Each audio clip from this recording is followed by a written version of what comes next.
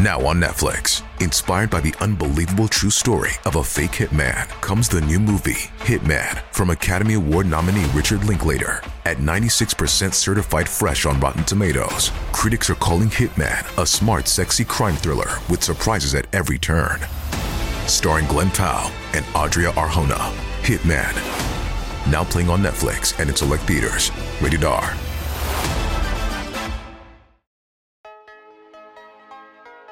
I am J.A. Lovelock, a barrister, an author, but most importantly, a crime junkie. Welcome to my podcast, Behind the Yellow Tape.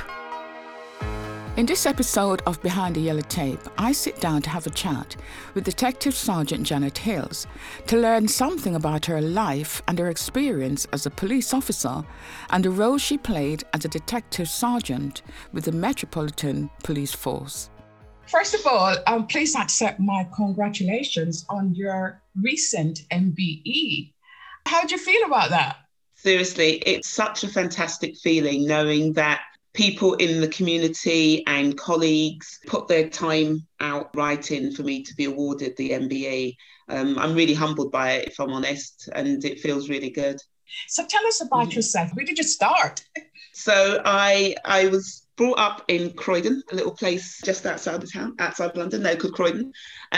So I was born and bred there. My parents are Windrush generation, even though my mum declares that she didn't come over on no boat. She came over on the British Overseas Airways plane.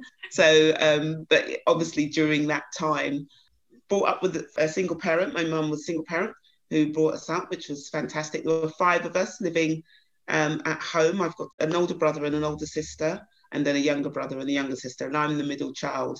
And then I've got a brother in Jamaica who's never been to the UK. So yeah, just most of my life, in fact, all of my life has been spent in Croydon, actually. I myself am married. I have a daughter, and I'm a grandmother. I call myself a Janma. Right. Of a 2-year-old boy called Noah. So yeah, my daughter's a district nurse. She's 37 and she's a district nurse. So we're both in that profession of public service. Now, I want to ask you now, because I'm thinking about your career path, and we'll talk about that in a minute, but were you a goody two-shoes when you were a girl? It depends on who you ask, actually. I would definitely say yes, I was. Yes. But I'm sure there are people that would tell you a story or two. And actually, my middle name is Trouble. So right. You can decide for yourself. But I thought I was a pretty of a goody two-shoes. And to be fair, I think I was quite naive growing up. I wasn't exposed to a great deal growing up. So I've been learning. My whole life's journey is one of learning all the time. Which brings me on to you joining the police service. Why did you join? Was it something that happened? Yeah, someone hit me over the head. No, I'm joking. No. On a real note, actually, there was a number of different reasons. Firstly, my older brother, was in the police service. That was a big influence for me, him being in. The other thing was I was on the buses at the time. So I had been a bus conductor, bus driver, and I was a revenue inspector. And a lot of the revenue work was around getting onto buses and checking tickets. And we used to do joint operations with the police at that time. So again, it was getting to know how the police function, because you'd go into a police station, you'd write your statement and do all that kind of stuff. So there was a number of influences there.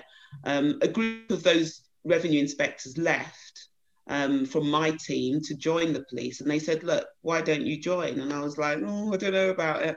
But I made the sort of decision to go based on having, my brother that was in the force, and then people that I knew or worked with who were leaving to join. So yeah, it was a combination. Now, you're a Black lady, and I remember there was a time when if a Black person joined the police, they were ostracized by their family and maybe even the community. Was that your experience or not? No, don't get me wrong. I think people were a bit sort of skeptical about joining, but I think based on my personality, people were saying like, well, we thought you would have joined ages ago.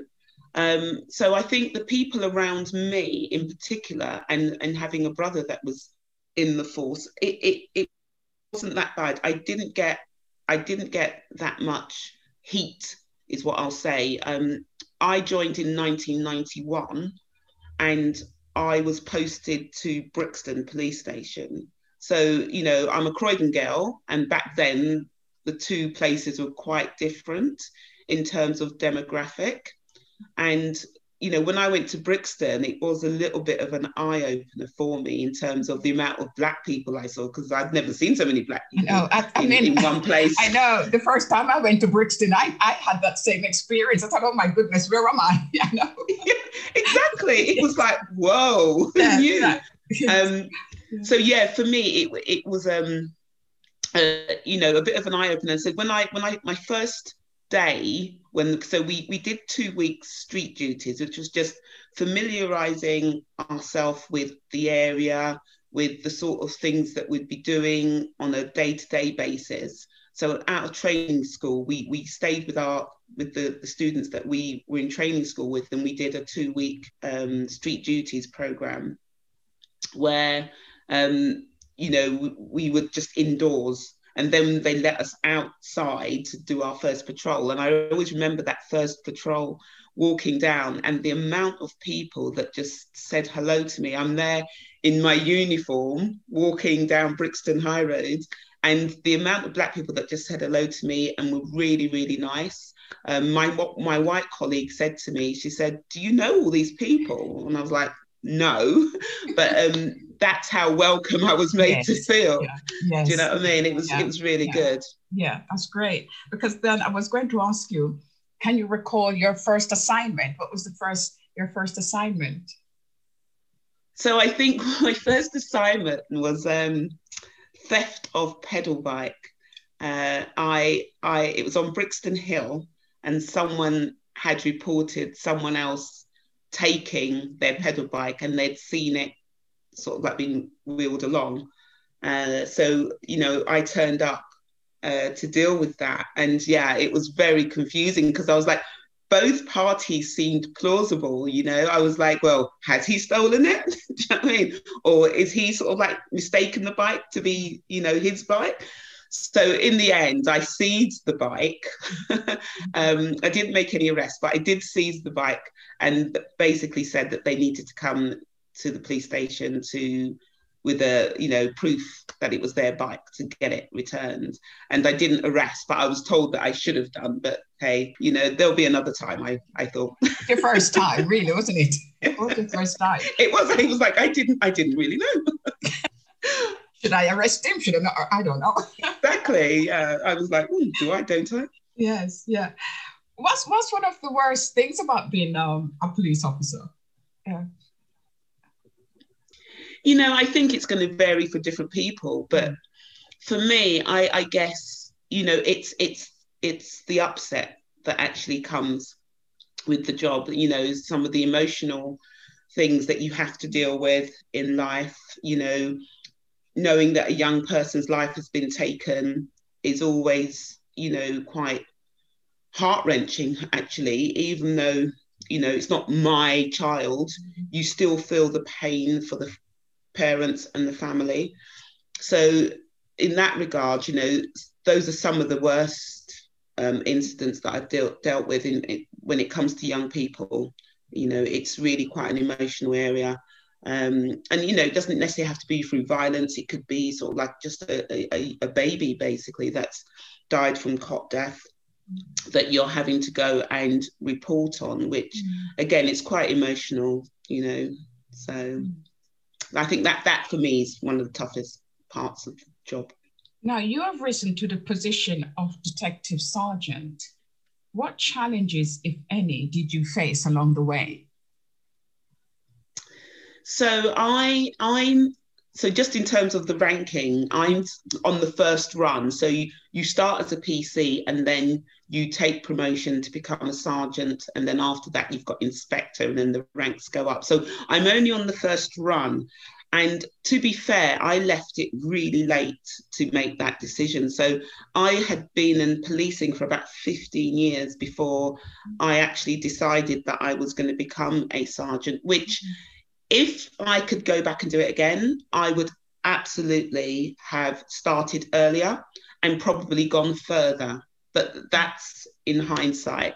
As it was challenging to get here. And I think part of that challenge to a degree is being in that sort of male space. It's still quite a male dominated job. And if you think when I joined back in 1991, it was very much like that. Women were still not, requiring the respect that they needed to do that job. So in that regard, it was quite challenging. There were things it was felt that we couldn't do. So, if there was a public order incident, it would be the men first. But yeah, if it was a child that needed taken into, say, police protection, you'd send the women, when actually the men were more likely to have had the children and would be better dealing with them. So, in terms of that, there were gender challenges coming through, but what there was also was the fact that I was a Black female coming through, which again was it was difficult in so much that it was harder to prove. So as a woman, you can sort of prove the sort of issues that you're going through in terms of the way you're being treated. When you're Black, not so, not unless it's really sort of in your face, someone's name calling or, something's really quite deliberate. So in terms of that, I had being Black and being a female, which gave me double challenges with regards to being a police officer. What kept you going? That's a really good question. I think part of it was, I guess, my own conviction when I started policing that I was going to remain authentic to who I am and not let this sort of organisation take over, because it's so easy when you want to fit in that you then sort of like assimilate into the culture. So I guess part of like who I am today is the fact that when I went in, I was determined to remain authentic. And, I feel to a degree, I think there's been some change, don't get me wrong, but I think in terms of me thinking back to, achieving, remaining true to myself, keeping good friends, keeping, family, having a lot of really sort of core basic issues, basics around who I am, have kept me sort of like going strong. I've still got a lot of my friends from when I was at school, if not more actually, now that I'm sort of like, 30 years on. Now, as we said, you've recently been awarded the MBE for services to policing and community relations. Can you tell us about that? So my role as the chair of the Metropolitan Black Police Association, part of what we do, we have our aims and objectives, and we have 4 strands. So the strands are around recruitment, retention, and progression.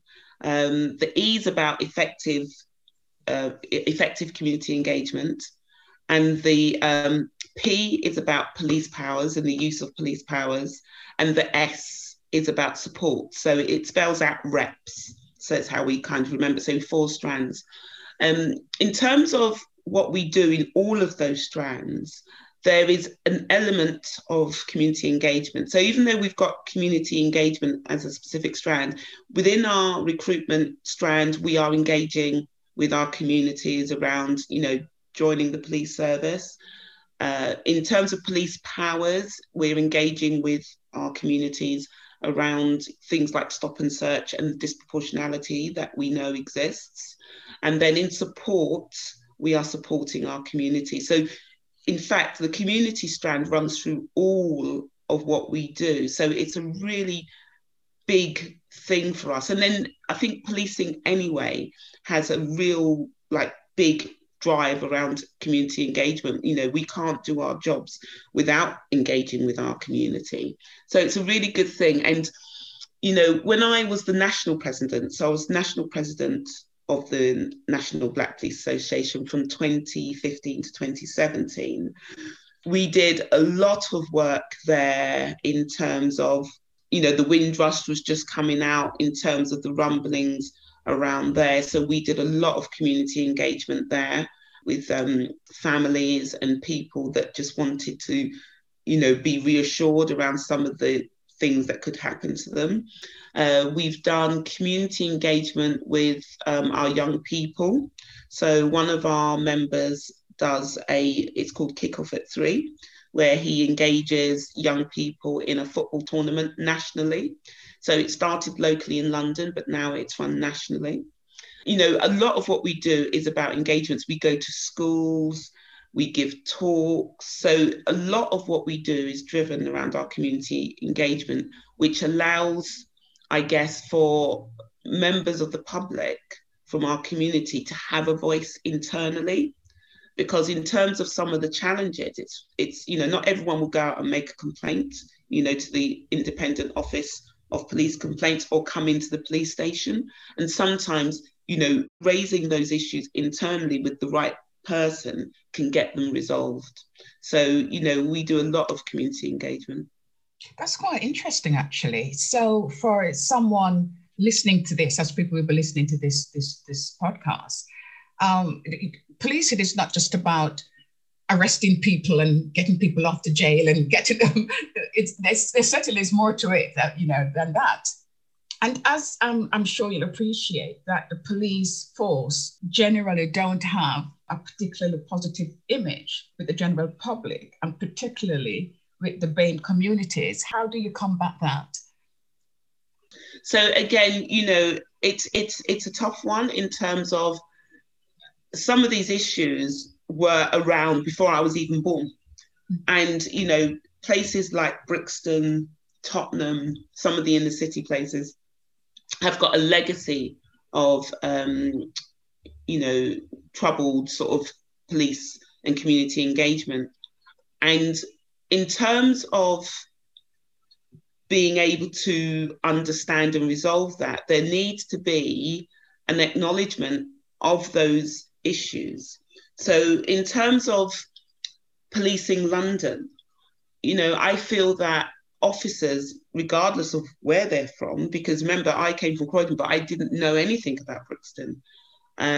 But I feel that, regardless of where you're from, if you are going to be in the police service, you need to understand the communities that you serve. You need to be able to Google it. You need to be able to have maybe an internal archive that allows you to research the police and community relations that they've been there. There won't always have been bad or, issues there. So it's really important that you understand the community that you serve, because in terms of so I went to Brick Lane a couple of years ago for the first time, and I did a bit of a history walk down there. And it's interesting to know how many times it's changed hands in terms of different communities that have lived there.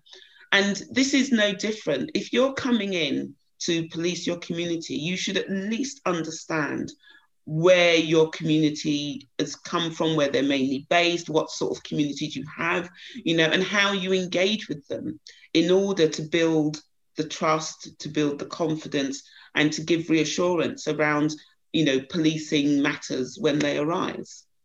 And how do you feel how you make a difference? How do you think you make a difference? So I guess in terms of my difference, I think it's about my lived experience, and it's about how I can influence some of the sort of policy and some of the decisions that are made in terms of how things are perceived. Because as you know, there's always two sides to every story. So in terms of my own lived experience around being a police officer, and then when I'm not a police officer, as in, you know, I'm just Janet Hills on the road, that actually there's another different experience for me. So when I'm a police officer, it's observed that I'm a police officer and you get treated a certain way. Then when you're not a police, potentially because people don't know that you're a cop, because you're still black, you get treated a different way. So it's about bringing all of that together and trying to influence some of the policy. As I said, in terms of, you know, knowing London, I think that's key. You know, it's a really big force. You've got 40,000 plus people working for the Metropolitan Police Service. And if you've got people coming from all over the country, you know, Northern Ireland, Scotland, to police it, then they should know, you know, the communities which they're there to police, and not be left to have their own sort of stereotypes, I guess, of, you know, what they've seen in media, what they've read in the newspaper, that kind of thing. So I think there is a job of work to be done for policing. And this is where I guess I would try to influence, is like, you know, what are we doing to educate those officers that potentially have not engaged with, you know, diverse communities before, you know, and this is their first time coming to London, and they're in a role that is about community engagement, you know. So, you know, there are some good things now. I know that this has been introduced in terms of new officers starting this year who will be getting sort of like London is a sort of like input around communities of London and, you know, the sort of history, so that they've got that to go with. I think there should be something further when they get to their boroughs, that they're able to again research specifically, bespokely their boroughs in terms of any of the issues that have been there, so that they have a better understanding of what's going on.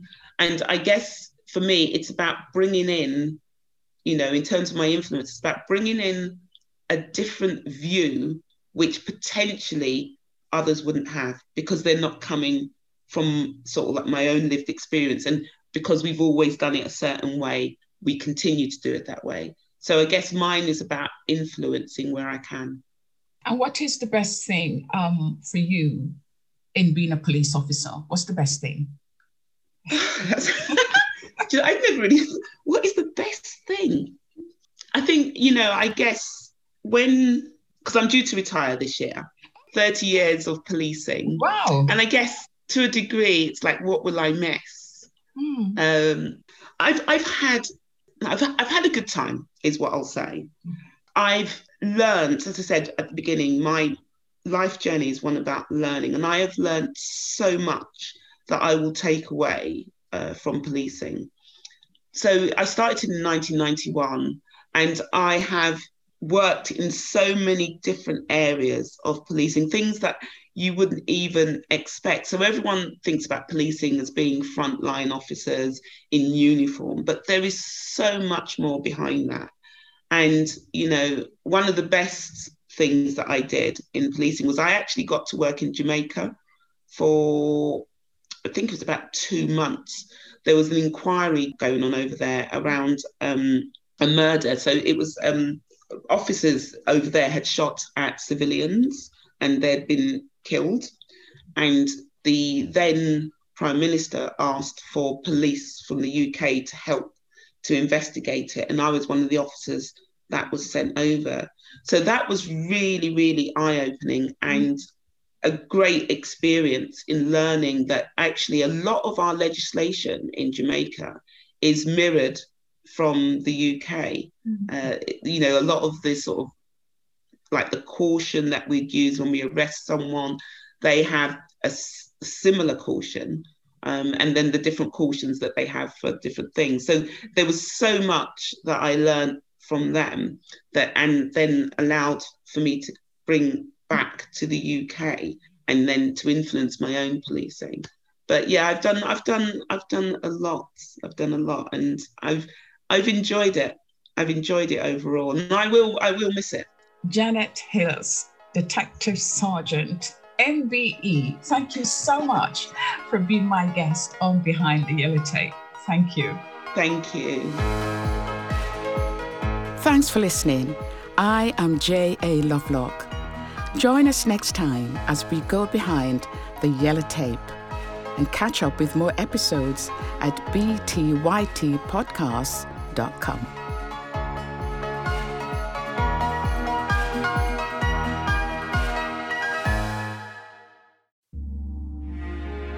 Ohio is a land of mystery, from missing shipwrecks and lost treasure beneath her surface to strange phenomenon slicing through her skies.